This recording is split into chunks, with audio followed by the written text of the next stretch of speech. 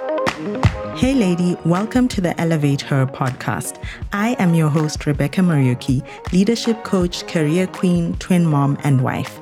If you are ready to step into the level 2.0 version of yourself, girl, you've just found yourself a cheering squad that will help you do just that and even more. From one career woman to another who navigated the challenges of being a Black woman in a profession that lacked diversity with no rule book to help me figure out the keys to climbing the corporate ladder, I am on a mission to change this scene for good. In the last few years of my 10-year career, I not only overcame the challenges that held me back from the mid-level career slump I found myself in, but unlocked the doors to land big promotions in my career, become a director at just the age of 32 in the largest global audit firm, get my confidence game on, and become a trusted leader. If you are ready to shake off the self-doubt that's been holding you back, uncover your value, get seen, promoted, and paid like the leader you deserve to be without more degrees, qualifications, or inauthentic networking tactics, stay tuned because you are about to get elevated. Welcome back to episode 58 of the Elevate Her podcast. So we are doing an imposter syndrome series. This is the last part of our 3-part series. If you haven't listened to the first 2 parts, I would definitely recommend you pause this one and go back to episode 56 and start listening there, and then you can join us back on this episode. So in today's episode, I want to talk about why imposter syndrome shows up in the first place. I think it's so empowering when you have an awareness of why it shows up. And then we're going to talk about how to overcome it. 3 game-changing moves that you can take in your career to overcome it and start to elevate your career and achieve those big plans and career goals that you have set for yourself. So just a background of why it even shows up. You could be going through past negative experiences that you are still using to validate the presence of imposter syndrome. So what do I mean by this? So you might have encountered past failures that you're then using to validate that you're not good at that thing. All right. So let me give you an example. I had a really bad experience one time in my career. So we were going to present on insights and thought leadership that we had developed internally in our team to a really big client, like one of the biggest clients in the financial services industry where I work across the continent. So the group CEO was in that meeting, the local CEOs were in that meeting. Literally, like anyone who had a lot of weight and clout in that organization was in that meeting. So it was me. So, we were going to present because they were one of our clients. So it was me, my immediate boss, and then his boss. So the 3 of us attended this meeting. And as I started to present, so I had a PowerPoint ready. My team helped me put it together. But as I started to present, so I was tasked with doing the main presentation, and then my team leaders agreed that they would just chip in and share any additional insights or answer any questions that would come up. So as I started doing the presentation, you will not believe what happened. Oh my goodness. Even just thinking about that experience, I probably shouldn't be thinking about it, but I want to share it because maybe you have gone through something similar in the past. So as I started presenting, I realized, shoot, the numbers on the slides are wrong. Even if I divide those numbers by 1,000, maybe they mistakenly didn't do the calculations right on Excel, and somehow it converted wrongly when they created the graphs. Even when I tried to do some number conversions in my head, the numbers still were not making sense. And I still remember so vividly the 2 main CEOs, like the group CEO and the local CEO, were sitting next to one another. And I can still see them literally giggling like chucking their heads off. Well, they were doing it quietly, but I mean, you could see that they could see that what I was presenting was totally nonsensical. Let me use that word. So I had to continue presenting because that was the task that I was given. And, I had to just continue. And of course, I apologized, and that kind of put me on a back foot because my confidence dwindled away as we continued with the presentation. But my team leader, my boss, actually his boss, so his boss is now our CEO. So she just nudged me and she told me to just continue, irrespective of the reactions that I was seeing in the room. So I just had to continue presenting. And of course, I tried as much to correct what they were seeing on those first few slideshows, but I had to just continue. And I felt like, oh my goodness, I felt like just burying myself, like wishing that the ground could just open or something could just happen and the meeting could just be, made short and we were allowed to just go on and come back another time. But that didn't happen. I had to continue presenting until the end. And that experience shaped my belief that I wasn't quote unquote good at presenting for a couple of months. I'd probably say even a year. And I would avoid any opportunity or any sort of assignment that alluded to me potentially having to present something because of that experience. And I used that experience wrongly to validate that I wasn't great at presenting. Whereas I had numerous other experiences in the past where I presented quite well.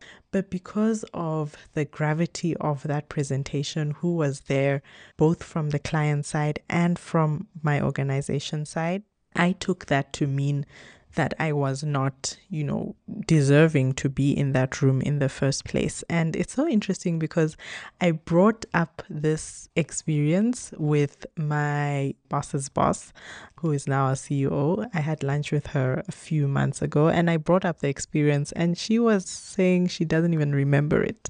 So it's just so interesting how sometimes we think that when we don't do well or when we experience setbacks, that the whole world knows about it and they remember it, until the day that they die. But yeah, a lot of times we just make them so big in our heads that they're actually not that big of a deal, to be honest. So that's what I mean when I say that past negative experiences could actually be validating imposter syndrome currently in your career.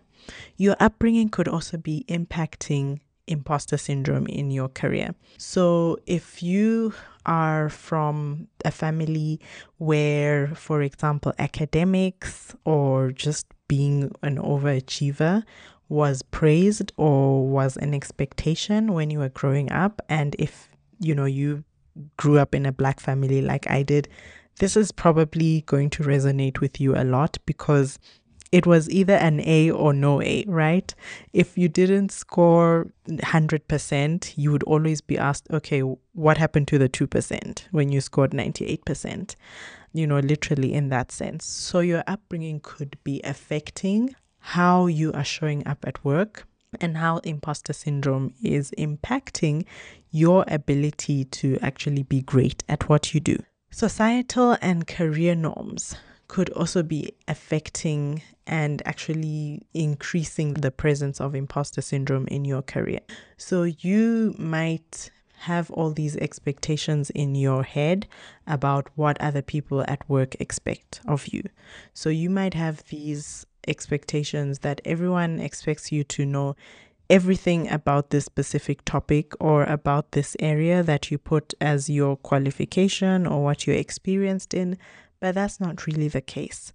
And what happens is because you have all these expectations in your head, you then operate using those expectations and then you kind of limit yourself because of these self-inflicted expectations that actually don't even exist when you ask people. And a lot of times these are inflicted because of this overachieving nature that we have, which again links to your background, your upbringing, and how, you maybe experienced the world or how others experienced the world and projected that on you when you were growing up.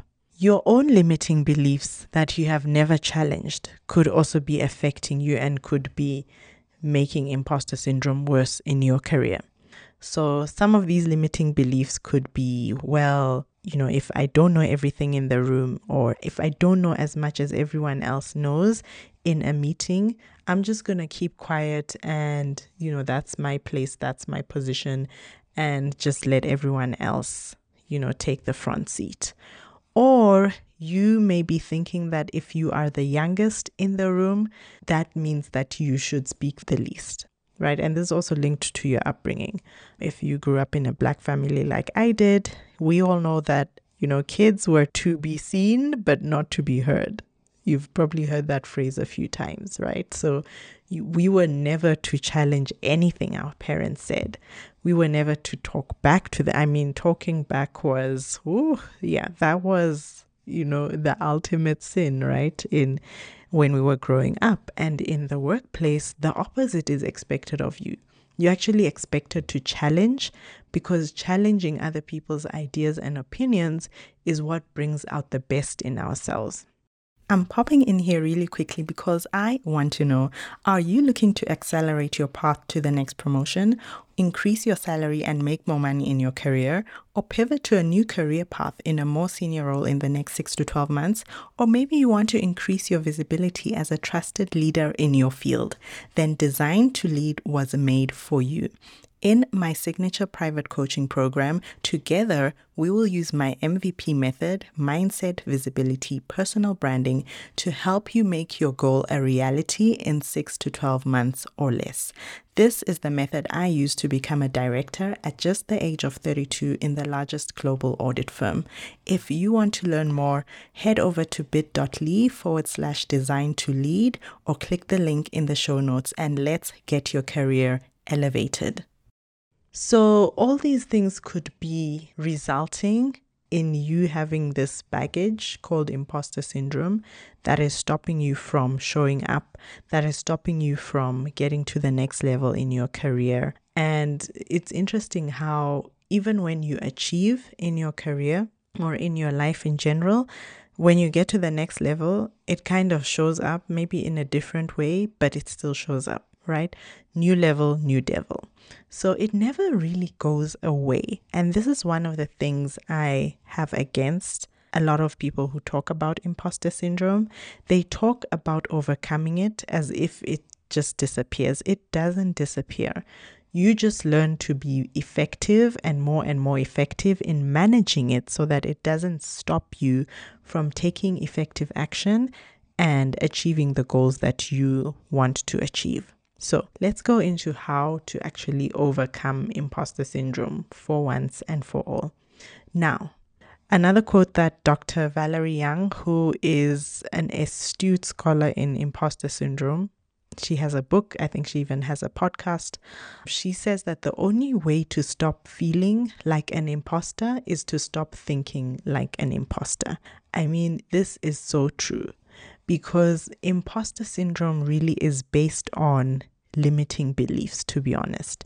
It's based on assumptions that we have made facts. It's based on assumptions that we have converted into feelings that we have then made facts that then stop us from speaking up in meetings, that stop us from showing up as that next level version of ourselves with that promotion, with that goal achieved. Right? And the good thing about this is that feelings and thoughts can be changed, right? You can change how you feel by simply changing how you're thinking, right? So let's say you wake up, you're not in the best of moods. You can change how you feel by simply switching the thoughts that are running through your mind that are causing you to have that feeling. Right? And the same way happens with imposter syndrome. But this is not something that's going to happen overnight, ladies. Let me just put that out there. It's not going to happen overnight. It's going to require you to do a lot of intentional work. And I'm going to talk about the 3 game-changing career moves or action steps that you can start to take. But it's going to take a lot of intentionality because, like I said, why it shows up in the first place, your upbringing. This could be years and years. This is decades of limiting beliefs that have just been there, that have not been challenged. This is decades of how you have been programmed to think of how things work, right? This has been decades of you seeing other people's projections on you, or career norms that have been there for years and years that you have then made to be true, right? So how do you actually overcome? The first thing, like Dr. Valerie Young says, is to change your thinking, right? Literally reprogramming your mind. It's like uninstalling the software that is running in your mind at the moment and installing a new software program, one that helps you think not like an imposter syndrome, but one that helps you think like the confident woman that you are. Okay, so the first thing you want to do is you also want to understand the triggers. So you need to be aware of, when does this actually show up in my career? When does it show up at work? When does it show up when I'm at home? So that you can then know how to manage it and where to put your most effort in changing this and overcoming this for once and for all. Yeah. So start to think of why these beliefs are untrue. Remember, I said imposter syndrome is really just a set of limiting beliefs.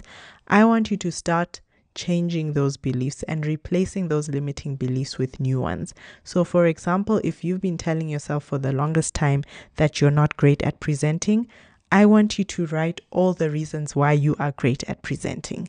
And if it means extracting past experiences, starting to remember past experiences where you've been praised for your good presentation, where you've been praised for sharing some good opinions in a meeting, I want you to bring those up so that when that trigger comes in that meeting that tells you not to say a word because you don't know as much as everyone else, you then immediately replace that trigger or that limiting belief with the positive beliefs that you're going to create. You also want to see this as, like I said, this is not something that you're going to do overnight and immediately, you'll be this sort of imposter syndrome overcoming queen. It's going to take a lot of intentionality. So the same way you go to gym to achieve a certain fitness goal is the same way you need to go to a mind gym to achieve a certain goal on reprogramming your mindset, right? So through constant repetition and nurturing your mind with the right thoughts, you are going to start to show up as a person who does not allow imposter syndrome to stop them from taking action. And literally one of the best ways you can do this is when that imposter syndrome wants to stop you from taking the right action, just go and do the exact opposite, right? Whether it's imperfect, whether you have to do it, fail, like constantly do it over and over again, just continue to do it until you do great at it. Okay. For me, just taking that step to take that action is much more effective than not taking action at all. So that's the first thing you really want to hone into, is what is happening in your mind? What is triggering that imposter syndrome to stop you from taking that action? And then starting to reprogram your mind. Literally, that's the root cause of why it shows up in the first place. And so I want you to also remember that there is so much power in your words. Please be careful with what you say, not just the words you say out loud about yourself, but what you're saying to yourself in your mind, right? Those words have so much power because they dictate your feelings and they dictate how you eventually show up at work, right? If you are constantly telling yourself that you're not good at presenting, that, you don't have opinions that sound clever enough, that everyone else already knows what you know, right? Those thoughts are going to trigger the feelings and actions that actually do not lead you towards the goal you want to achieve, because there is no effective leader who thinks like that. So I want you to start thinking like the leader you want to be. And like I said, this takes a lot of time and intentionality, but the most important thing is to start doing it. And you can start doing that as soon as today. The second game-changing move is to create your own unique personal brand. Literally become one out of one. Why is this important? Because when you have absolute confidence about your value proposition and what you bring to the table, your self-worth, your confidence is going to be unshakable.